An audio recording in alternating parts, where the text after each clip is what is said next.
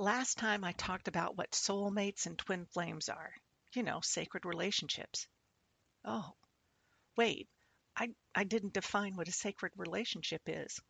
Sorry about that. Let's do that. According to Mind Body Green, a sacred relationship is one in which we are inspired to see the divine in another person, to experience oneness through the union of two. Well, when you look at it that way, isn't every relationship sacred? That's the goal, isn't it? To see the divine in another? That's what the word namaste is all about. When you look at your beloved, your best friend, even the cashier at the store, you're seeking the divine in them, aren't you? And that's where the connection happens. Welcome to Blue Lightning Healing Meditations. My name is Susie Parker Goins. I'm a channel, a healer, a guide. I upload weekly about metaphysical topics that I'm interested in, and Monday there's a related meditation.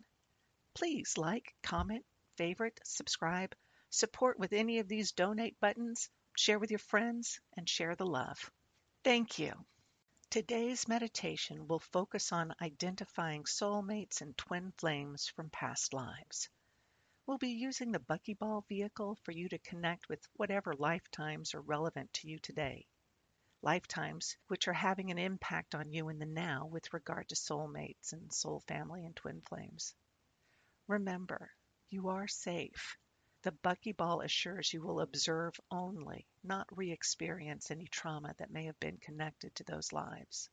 The Buckyball protects you so that you may relax into the meditation without having to be overly watchful. You are in complete control of this meditation. If you feel uncomfortable physically and need to adjust your body position, that's perfectly okay. You can do so without disrupting the meditation in any way. You will remember any information you receive from this meditation. However, if you feel uncomfortable with any of that information you receive, you can leave it behind without any negative after effects. Finally, please remember you are loved, divinely and unconditionally loved. Let's begin. Breathe. Allow yourself time without distraction. Please don't listen to this while you're driving. Assure that you will not have any interruptions, just for a short while. Breathe in love. Breathe out your to-do list. Breathe in love and breathe out that to-do list. You can let it go for now. Now breathe in love and breathe out that outside of yourself noise.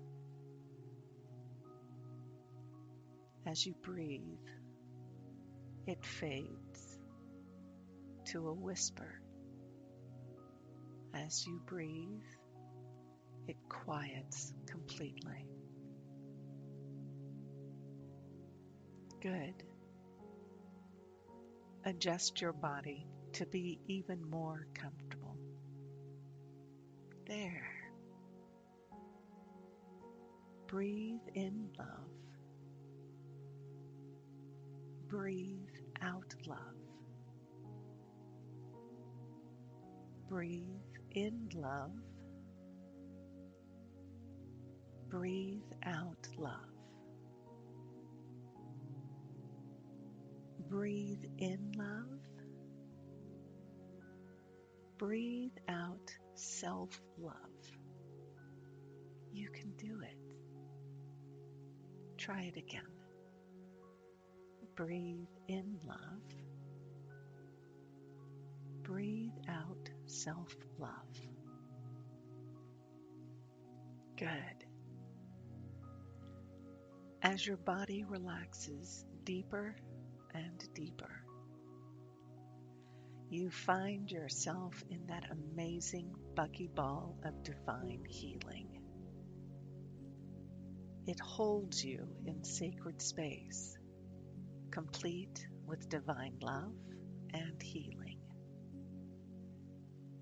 You are transported out into the universe, alone and yet not alone. You feel the love of the universe all around you, holding you gently, loving you gently. Good. As you travel through the universe in your protective buckyball, you find around you points of light. They represent a variety of lifetimes in which you know you shared with soulmates and twin flames, those beings who share your soul purpose of spiritual growth, those who share some of your spiritual DNA, if you will. Set your focus on one of those points of light. Bring it closer to you. Pull it into focus. See it as a line of the events of that life, stretching out in front of you. What do you see? Focus on the you in that lifetime. Who were you? Your gender? Your name? What did you do in that lifetime? Were you even human? There is no limitation to your soul's expression, you know. As you focus on this lifetime, you find a recognizable soul being. Who are they? Who were they to you in that lifetime? What purpose did they share with you? Do you see them as a soulmate? One of your soul family? Or were they a twin flame, an exact mirror of you? Examine the circumstances around that relationship. Were you friends? Lovers? Family? How did that relationship play out? What was the soul lesson? Do you see it as having been resolved? Do you recognize that relationship's energy signature in any of your current life relationships? Who would they be now? Anyone you know? Or have known? Or will know? Give yourself a moment to gather the information you need from that relationship, from that lifetime. Good. When you have all the information you need, pull your focus back to you and your buckyball. Take a moment to examine the relationships in your current lifetime. Do any of them seem more familiar than others?